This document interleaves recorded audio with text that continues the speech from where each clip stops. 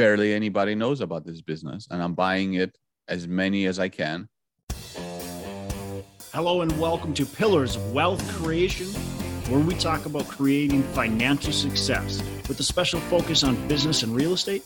I'm your host, Todd Dexheimer. Now, let's get to it. Hello, welcome back to Pillars of Wealth Creation. I'm your host, Todd Dexheimer. With me, excited today to have Mariusz. I'm going to totally butcher this, like I told you, but Skonieczny. Is that right? Not Did bad. I say it? Not bad. Not Close. too bad. Yeah. Why don't you say it? Because it sounds so much better coming from you, anyways. So it's Mariusz Skonieczny. Love it. You are the founder of Classic Value Investors and Microcap Explosion, and the creator of Value Investing University. Mariusz also is the author of 11 books on the subject of investing. And I dug around a little bit on your website. Microcap Explosion is a private membership website where you share basically your investment ideas with the members and kind of what you're doing. So that's pretty cool. I think a really cool stat here is you started in 2009 investing with about $10,000, and by March of 2021, you're sitting there being able to invest about $4 million. So 400x return in a pretty small period of time. Obviously, the market has behaved well, but you've definitely outperformed what's been happening with the market. So we'll kind of dig into some of your ingredients and what you're doing and why what you're doing is working better than kind of the traditional markets. So with that said, why don't you give our listeners a bit more about your background and then we'll dive into what you're doing today. Okay, so I'm originally from Poland. I came to the US in 1996, finished my second, third, and fourth year of high school, and then went to college, got a finance degree. Originally got involved with real estate because in the early 2000s, that was when, Poor Dad, Rich Dad books came out. That kind of caught my interest. I didn't have any money, so I figured, hey, the best way to learn about real estate is to become an appraiser. So I was an appraiser for both residential and commercial. Then I did a little bit of brokerage on the commercial side, but I didn't really have the drive or passion for real estate the same way I have for stocks or businesses. And I was already investing my own money at the time. And when the 2008, 2009 financial crisis came, like literally December 31st, 2008, I just left. I said, I'm going full time into stocks. And people thought I was crazy.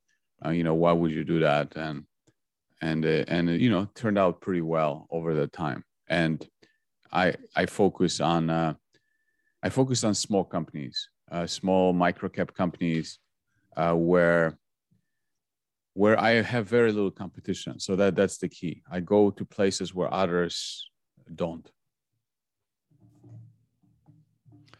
So these microcap companies, like where are you seeing them? Explain to me what a microcap company is for those listeners who don't really know. So publicly traded companies are categorized based on size or their market capitalization, their equity, what the equity is valued in the market. So you have all the shares out there, multiply it by the price per share. This is what the market says the market capitalization of a company is. Yeah. And microcap companies, I guess the definition can be less than 100 million market cap. And we're used to hearing the Teslas, the Microsofts, the Apples of the world. They're the big cap names, and they trade on the most reputable exchanges, New York Stock Exchange or NASDAQ.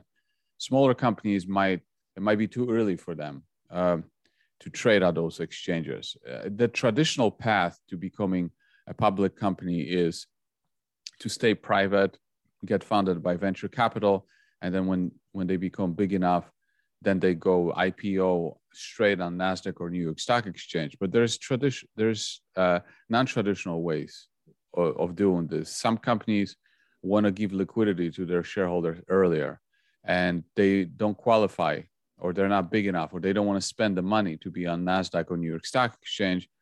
So then they might list and give their shareholders liquidity, meaning, they can sell their stock, and then they might list on the secondary exchanges, like they might be on OTC, which is over the counter, or Toronto Stock Exchange Venture, or Canadian Stock Exchange. The listing requirements are not as strict.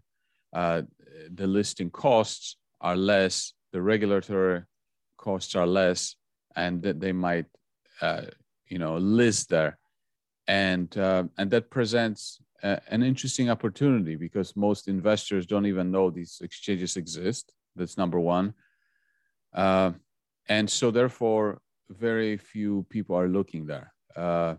The hedge fund managers or the institutions, well, they're in the business of acquiring assets under management and charging fees based on what they manage. So they go for size. And if you go for size, you have to look for things that are big. You have to look for things that have a lot of liquidity. So you're not going to go to that space, because that space doesn't give you liquidity, and it's not big enough. If you're running a $2 billion fund, I mean, you can't play around with, $50 million companies. Like, you can't, because you would need thousands of them to fill up your fund. Sure. So you're out, and then so institutions are really out for the most part, and then you have retail. Well, retail, schizophrenic retail. I mean, they're chasing, what were they chasing recently? Crypto, Bitcoin, anything worthless. That's what they were chasing, right? AMC, GameStop. I mean, they have no idea what they're doing, most of them, and they're definitely not going to be there. So most of the retail is out. So who is there? Well, a lot of the companies that are traded on these exchanges, 80 to 90%, are complete trash. They don't have a business. They might be looking for gold or silver. Mining companies promise you the moon. They have cure for cancer. So it's very speculative things. That's mostly what investors are looking for at these exchanges. They look for cannabis stocks. They get high on pot, and they're looking for gold. That's their specialty. Yeah. So again, and I'm looking for that 10 to 20% on these exchanges. And in other words, I'm looking for real businesses with real customers or real assets, real technologies that can solve a major problem, things like that. So I have very little competition from other people looking at it.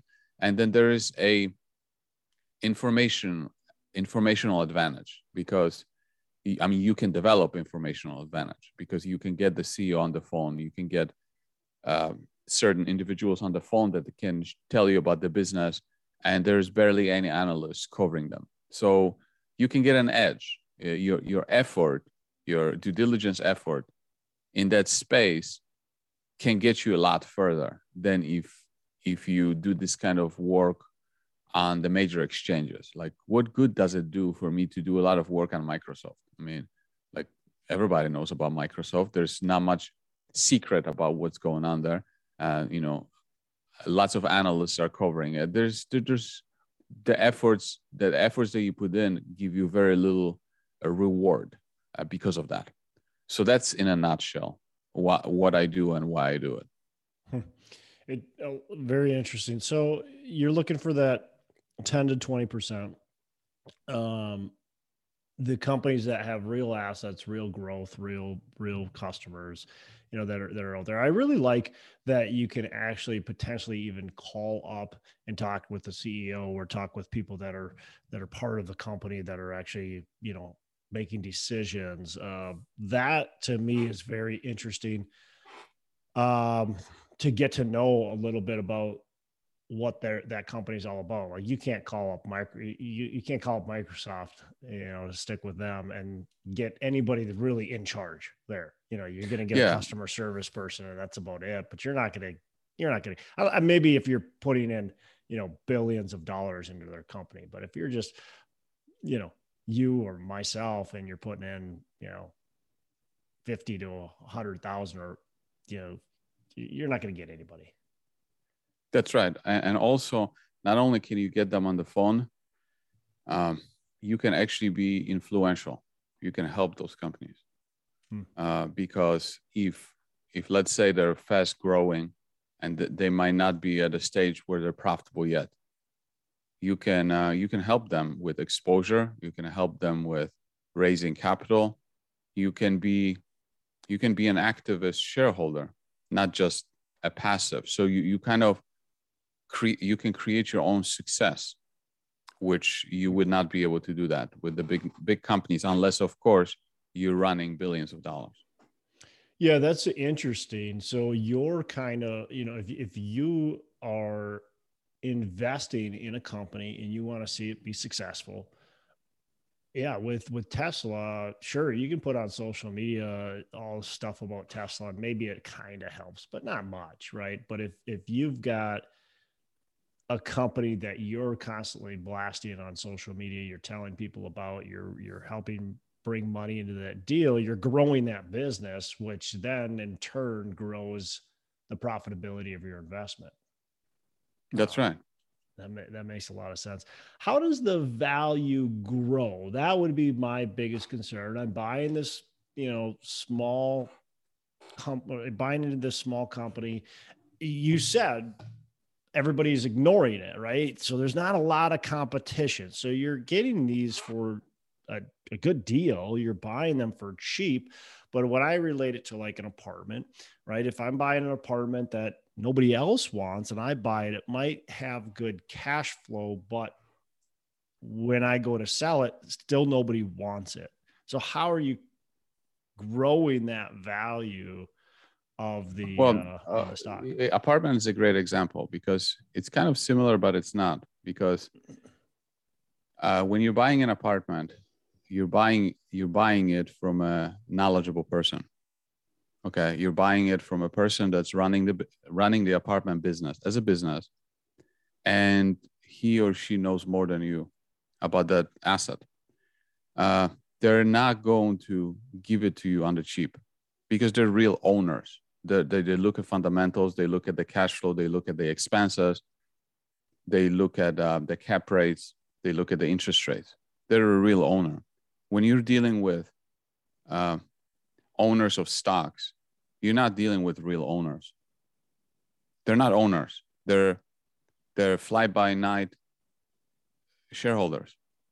They've never started or ran a business in their life. They have big opinions, big expectations, but they have no idea what they're doing. They're hedge fund managers. They're not real owners. They look at charts. They look at what's going on in the economy. I mean, somebody will sell you a stock if they think it's going to go down, 10% the next day, or they hear something on the news that scares them. They're going to sell it to you because they're more, especially if they're, even if they're running a small fund, they care about quarterly or monthly performance. They're not real owners. They're going to sell you something cheap, and it would never happen with an apartment. So you can get deals. Absolutely, you can get deals. And it's simply because the people that are selling you the stock are not real owners. The CEO, I can guarantee you, the CEO will not sell you his shares for the price that somebody else is selling you their shares. And so you can make money in two ways. You can make money that at some point the company is going to be discovered and it's going to be repriced, because right now barely anybody is looking at it. You can buy it. Price is what you pay, value is what you get. You can buy it cheap.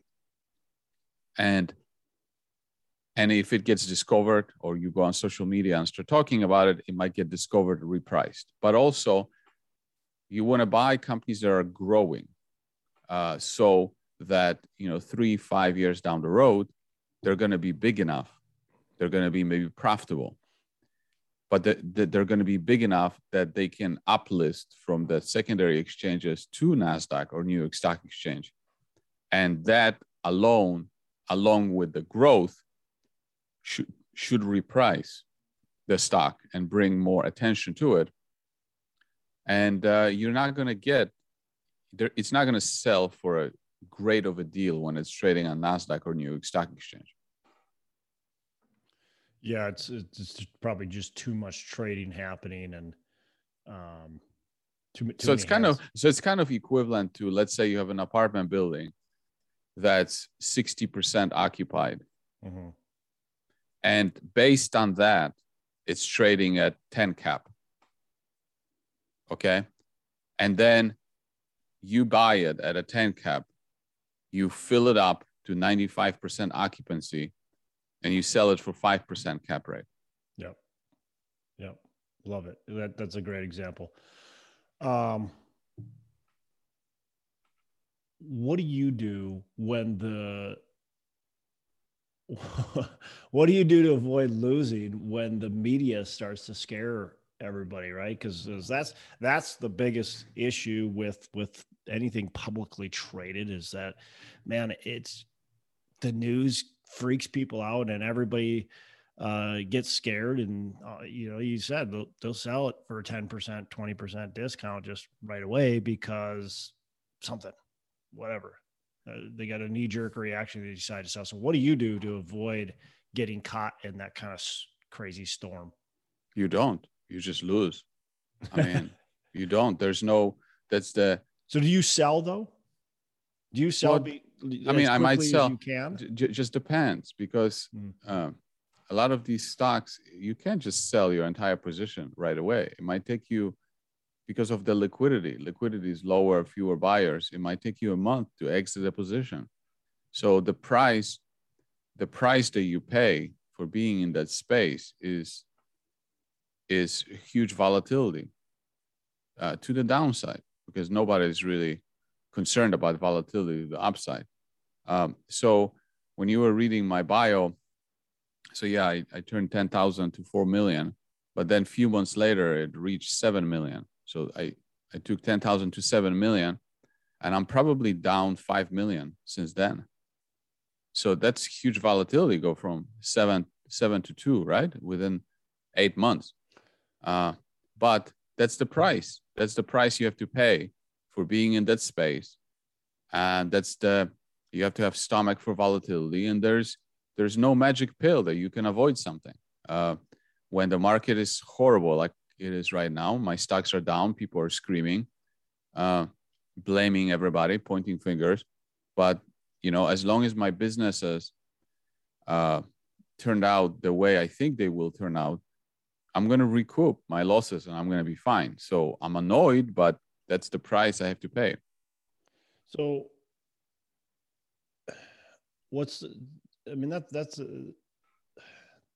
take me through that mindset, right? You go from 7 to, you go up, obviously you're still a net gain, right? But you go up from 7 or up to 7, and then you drop down, and now you're sitting here, a couple million or whatever it is.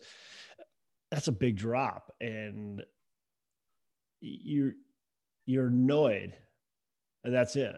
Like, take me through that mindset. How did you get to where you're like, that stock's bought, we're still going to be fine? Yeah. So let me give you an example in real estate. Actually, there's this company called Voxtur, Voxtur, which I own a lot of shares. I started buying it around 30 cents. It went to almost $2, and now it's sitting at 50 cents. And what they do is they have a few different businesses, but they kind of are revolutionizing the real estate appraisal space, where they're making appraisers faster. I'm not going to go into too much detail into this business. But I like, for those that are interested, just take my name and find my YouTube channel, and I have a playlist about Voxtur on my YouTube channel. But I don't know if you're aware of it on the residential side. The title insurance is like a scam. Mm-hmm. You see, regular insurance companies, when they collect premiums, they pay out about 80% of premiums in claims. That's just how they price their policies. In title insurance, only about 5% of premiums get paid out in claims. So that's why if you Google it and you type in title insurance scam, you'll get a lot of articles about this. So yeah. Voxtur, one of the business, what they did is for 3 years, they were working with the regulators to come up with an alternative product to title insurance, which is called AOL, Attorney Opinion Letter. And they got that approved by Fannie and Freddie on April 6th of this year. That's why the stock just took off like a rocket to $2. Mm-hmm. And you see, that's a hugely important product that they came up, and they have like a monopoly on it because they're the only ones that have it. And regular title insurance might cost, depending on the state, $1,500 to $5,000. Attorney opinion letter, they can get it for $500. So, wow. So they're coming out with this product. They're changing the industry. Now seven lenders are signing up for it, and the market is selling it off. Like, it's down 70% because the market, is decided to be like, oh, we're going to have recession, or, interest rates are terrible. So now the stock is down. Like, if I think the stock is going to go to $10 to $20, like, and I didn't sell it at 2, and now it's at 50 cents. Am I supposed to sell it at 50 cents just because the market is an idiot? Like it doesn't matter. Like, I'm annoyed. I'm down a lot of money, but I know what I own. I know what it's going to be worth. But today we're sitting in this, like, during COVID, during COVID, when everybody was getting the stimmy checks and all the stocks, everything was going up, interest rates were low. This is what people were saying during COVID. Buy Amazon stock because people are going to stay at home and they're going to be ordering everything on Amazon. 2 weeks later, buy Amazon stock because people are going to be staying at home and ordering at home. 3 weeks later, same message. And then it was Zoom. Buy Zoom stock because blah, blah, blah. Yeah. Buy Netflix stocks because people are going to be staying at home and watching Netflix. Buy Netflix. Like, okay, how many times do you have to tell me the same freaking story? Like, isn't this already priced in? It's kind of like you going to buy a house, and then the seller says, oh, you agreed on a price, $100,000.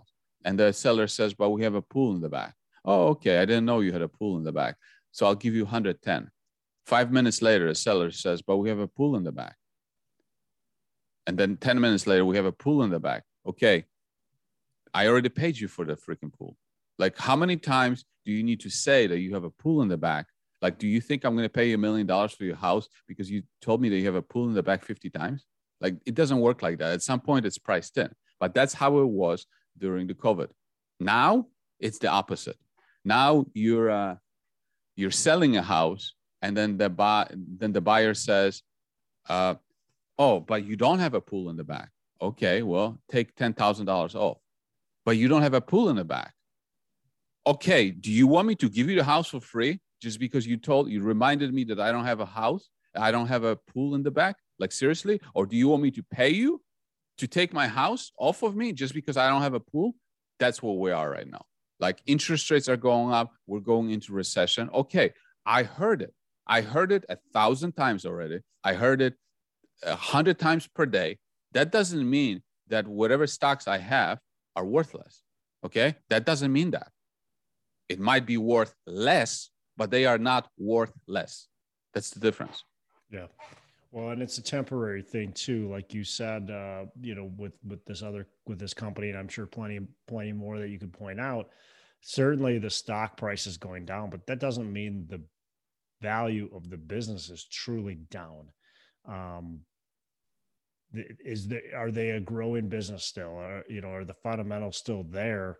And if they are, well, then hang on to your stock and probably buy more of that same stock because it's discounted at a cheaper price.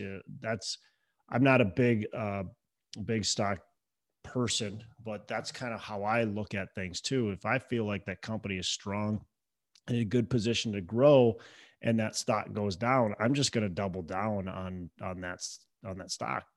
Yeah, I did lose. But if you see, if real estate was priced,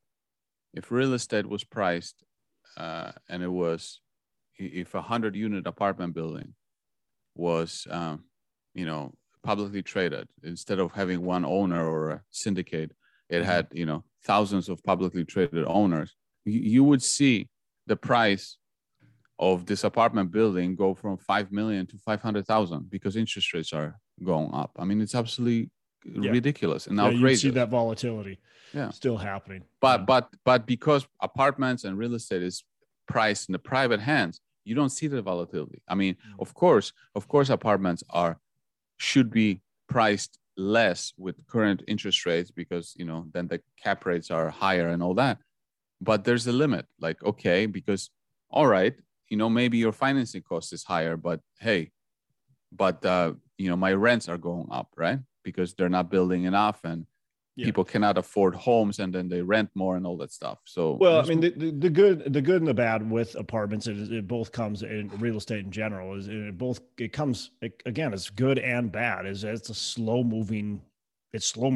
I mean, it's just, you can't buy and sell within seconds, where stocks you can buy and sell within seconds. So you're going to have that volatility that provides opportunity, that provides liquidity. So those are very good things, where real estate, you don't have either of those, which, is good, but it's also bad. It would be nice if we got the pricing to change at times. It would be nice if you saw a little bit of more volatility sometimes, or had more liquidity at times too.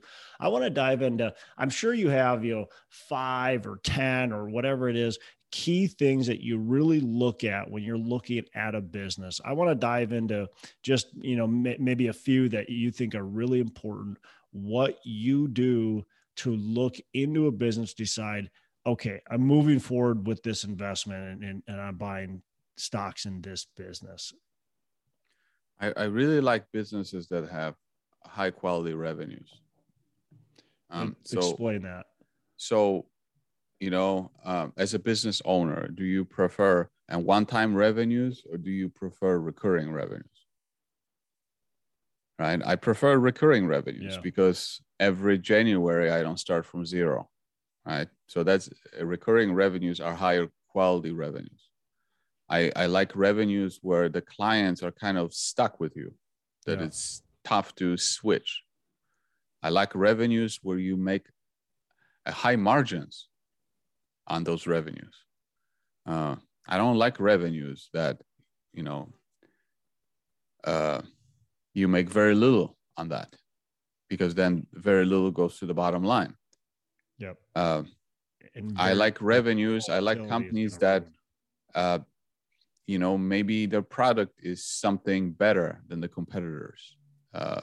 I'm involved with one company. It's a software company that has recurring revenues, and they sell the software to the governmental agencies. And there's only 3 companies in that space and they are number one.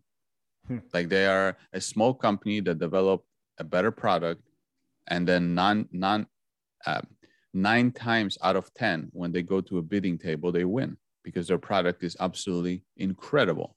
Yeah. And barely anybody knows about this business. And I'm buying it as many as I can, because when you have a formula like this, that you have a big marketplace, the marketplace is shifting towards a newer, better product. And your competitors have an inferior product, and your competitors are 100 times the size of yours. And 9 times out of 10, you win business. It's going to turn out very well when you hold the stock long enough. Interesting.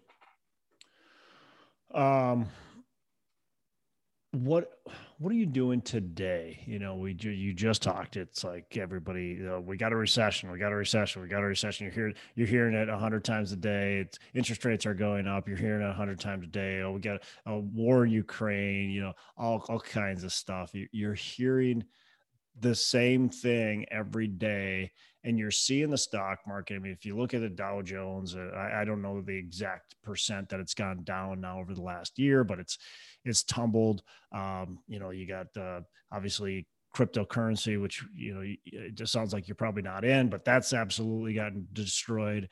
All kinds of other stuff has gotten NFTs and all that stuff has gotten destroyed. What are you doing in today's market? What's your outlook? Are you a buyer? Are you kind of a wait and see mode? Kind of give me a rundown of what you're looking at today. So when it comes to buying and selling, I'm always a buyer in those. Every penny that I have, that I'm like, what do I want to buy when I have that extra money? And in terms of behavior, what I'm doing, to be honest, I'm playing a lot of soccer. After the interview, I'm going to go and play some soccer because literal soccer. Yeah. I thought you were going to maybe give me like No, I'm playing soccer. I'm ready after the interview. I'm ready to go and play and practice some soccer. I have a game tonight. I signed up for a lot of soccer leagues.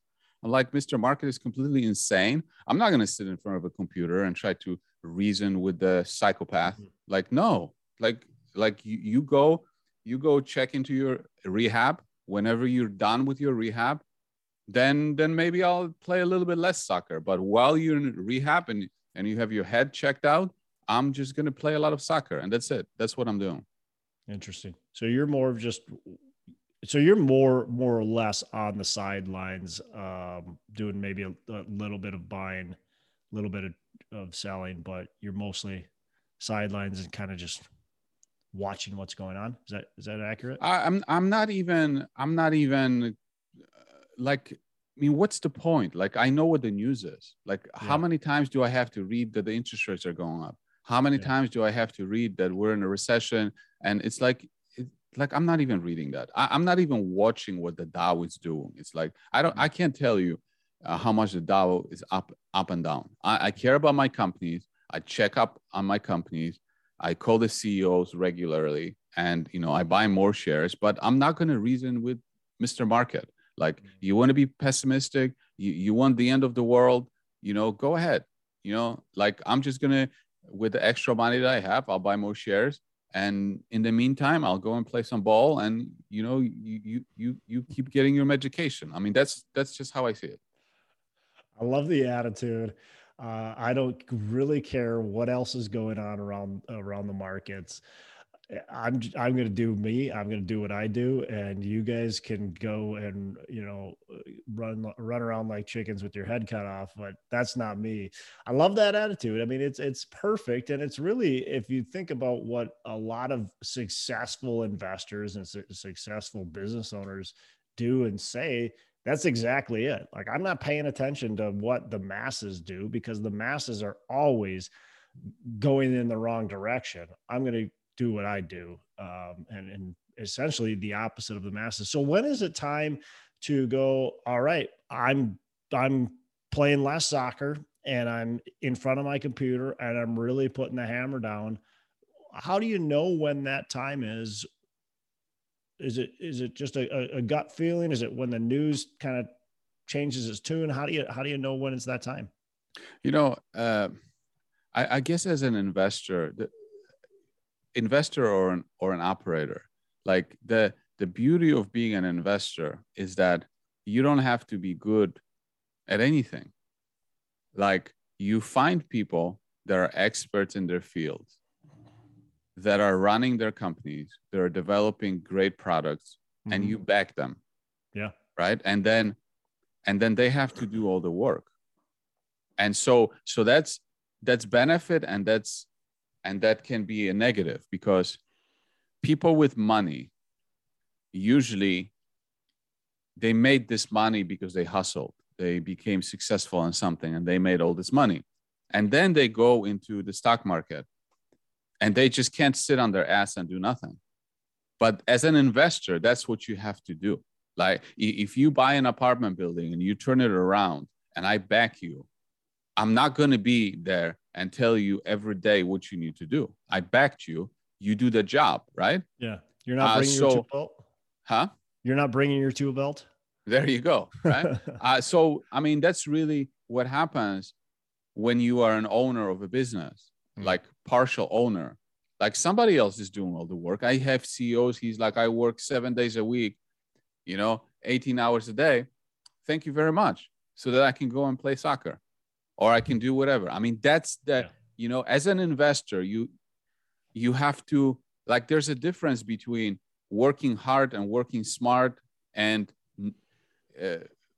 Charlie Munger, who is with Warren Buffett, he said that the hardest thing to do for money managers is to sit on their ass and do nothing, because they constantly have to do everything. They constantly have to move. They constantly have to sell something, buy something, read the news, look at the charts, try to figure out what the Fed is going to do. Like, I don't do that. Like, I do a lot of work when I find investment opportunities, right? I find the investment opportunities. I want to know that they're good. I talk to the management. I talk to everybody that I can get on the phone. So I have this intense due diligence period.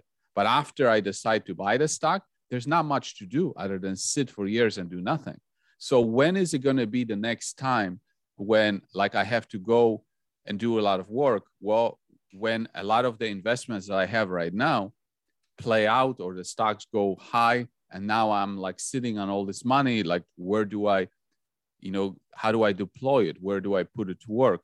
That's when I'm going to go to work. But right now, what good does it do?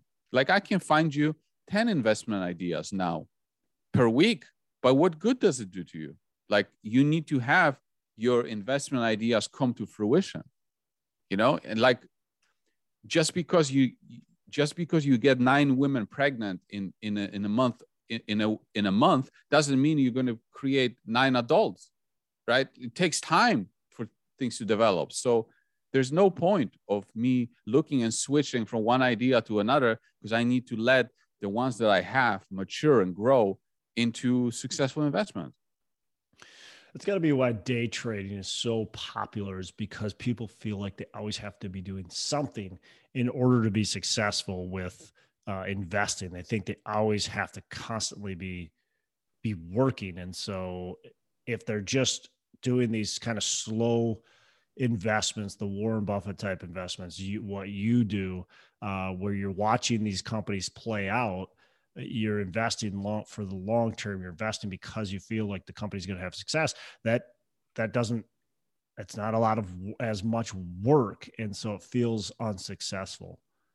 How long is your traditional due diligence process? And then how many companies do you analyze before you pull the trigger on one? I would say about 3 weeks will take me to analyze the company. And how many do I look at? Well, it depends. Like, for example, Canadian Stock Exchange. I looked at all the companies listed there. It was like 800 of them. I looked at every single one, and then I ended up looking at 5 from that, and I ended up buying one. You're not doing a deep dive, a 3-week look though into 800. No. But you remember how I said 80 to 90% of them are trash? Yeah. So you're eliminating those. Yeah. Like, they're looking for gold. Okay. Yeah. No, thank you. They're looking for this. No, thank you. They have a cure for cancer. Yeah. I'll believe it when I see it. Next, I'm looking for real businesses. And there's not a lot of them. So maybe out of 800, 100 of them have something. Real clients. The rest of them have no clients. Mm-hmm. They have promises, but no clients. So it's different. It's different than looking at NASDAQ, or NASDAQ or New York Stock Exchange. All of them have clients. All of them are real businesses. So it would take me much longer to eliminate them. But on those secondary exchanges, it's pretty quick. Cannabis, most of the time, no, thank you. I do own one cannabis company, but most of them, it's like, no, I'm not going to get involved in pot. Mariusz, this has been very fascinating, interesting. I love the mindset that you have, and it just, it's just you have to have it. I'm thinking you have pretty thick skin. You have to have a little bit. You have to have that stomach that you have, but you also have to have this attitude. And I think no matter what, if you're a business owner or entrepreneur, you want to be successful, you have to have this attitude that you're showing up with, which is, I'm not going to do what everybody else is going to do. I'm willing to sit around. I'm willing to go play soccer. I'm willing to go do whatever else I need to do or want to do when it's not time to be playing, right? It's when it's not time to be, buying and selling and doing all that and analyzing deals. I'm willing to sit and not do it. So I think that's awesome. I got a couple last questions I want to ask you, and then we'll wrap up. First question I want to ask you is, what's a mistake that you've made along your journey? Whether it's before you started the investing or during or whatever, but what's a mistake that you've made and how have you learned from it? I invested in gold mining stocks. And so when they were popular. Mistake though. Getting involved in the worst business in the world. That's the mistake. Like now I want to be involved in great businesses. Yeah. Because I even created a playlist on my YouTube channel titled "Why I Hate Mining Stocks." So I kind of shook up the mining industry a little bit, because people were like, "Oh, I love mining stocks." I'm like, "You have no idea what you're talking about. They're the worst businesses on the planet, run by the biggest fools on the planet. Like, go watch the mining stocks." I told them, "Go and watch my mining stocks video series, and hopefully you will vaccinate your brain against this industry." That was the biggest mistake. I will never again get involved in this industry, because when you get involved in an industry that's so terrible, the odds are so against you. Yeah. Is it because it's so speculative? Is that it's really a tough business. You're looking for gold. You're trying to process something out of the ground. It's very capital intensive. Like, oh my God, they always need money. Like, always need more money. And then you have an asset or your income. You produce yourself out of business, because it's a depleting resource, depleting asset. It's like it's like a real estate development company that never finishes their projects. They always need money because they're always doing new projects, but they never get a product finished. Yeah, and then their product is a commodity. Like, there's no brand name to it. It's completely dependent on the market. So that was the biggest lesson. Getting involved in those horrible, awful businesses. And people give me a hard time about it now. It's like, oh, I'm like, screw you. I don't care. This is the worst business on the planet, and don't waste my time. Because people send me stuff all the time. And look at this. I'm like, if they're looking for gold, no, thank you. Yeah. What's a favorite book? Business investing. What's a favorite book of yours? I don't have a favorite one, but I would say anything about Warren Buffett, his style of investing. There's a business behind it. How do you understand between the good and bad business, average business, just things like that. Gotcha. All right, last question before we wrap here is, what are your 3 pillars of wealth creation? Well, number 1, think independently. Number 2, go where others don't want to go. Look for obscure things. And then number 3, you don't have to have the crowd to agree with you. Love it. All right, Mariusz, really appreciate the time. How can our listeners, get in touch with you, learn more about what you got going on and kind of follow what you're doing? Remember the impossible to pronounce first and last name that you tried at the beginning? Mm-hmm. Just take that name and put it into YouTube, find my YouTube channel, subscribe to it. And then that's all I will say. That's how you can find me. Okay. So we're going to put that, by the way, in the show notes for the listeners. So you don't have to try to figure out how to spell that impossible to say name. We'll put that in the show notes. You can click on it. And we'll have some links there for you as well. So, okay. Look, man, I just really appreciate the time, and it's been a lot of fun. Fun to talk to somebody who's doing things just a lot different than the rest of the world, right? The rest of society. It's a lot of fun to talk to somebody who's shaking things up. So you have a fantastic rest of the day. Thanks a lot. All right. Have a good one. Hey, thanks so much for listening. I appreciate you being a loyal listener. I would love to have you go on to our Facebook page and subscribe, give us a thumbs up, go on to iTunes or wherever you listen and give us a rating and review. Don't forget to subscribe. Your rating and review just helps us push this out to more and more people and continue to grow our audience and hopefully positively affect a ton of people out there that really need this and want this. So the other thing I've got for you is a free ebook on my website. So go on to venturedproperties.com, and download our free ebook on real estate and on syndication. And I've got some data points in there, some really good stuff for you. So I'd love to have you take a look at that. It's free. I'm not expecting anything from it. And also, look, if you want some help in multifamily, want some help learning, growing, getting your business off the ground, I would love to talk to you about what it would look like to work with me potentially and see if that's a good fit. So you can go to coachwithdex.com and check that out, and we can definitely have a call. Thanks a lot for listening. You make it a fantastic rest of the day. I'll catch you on the next episode.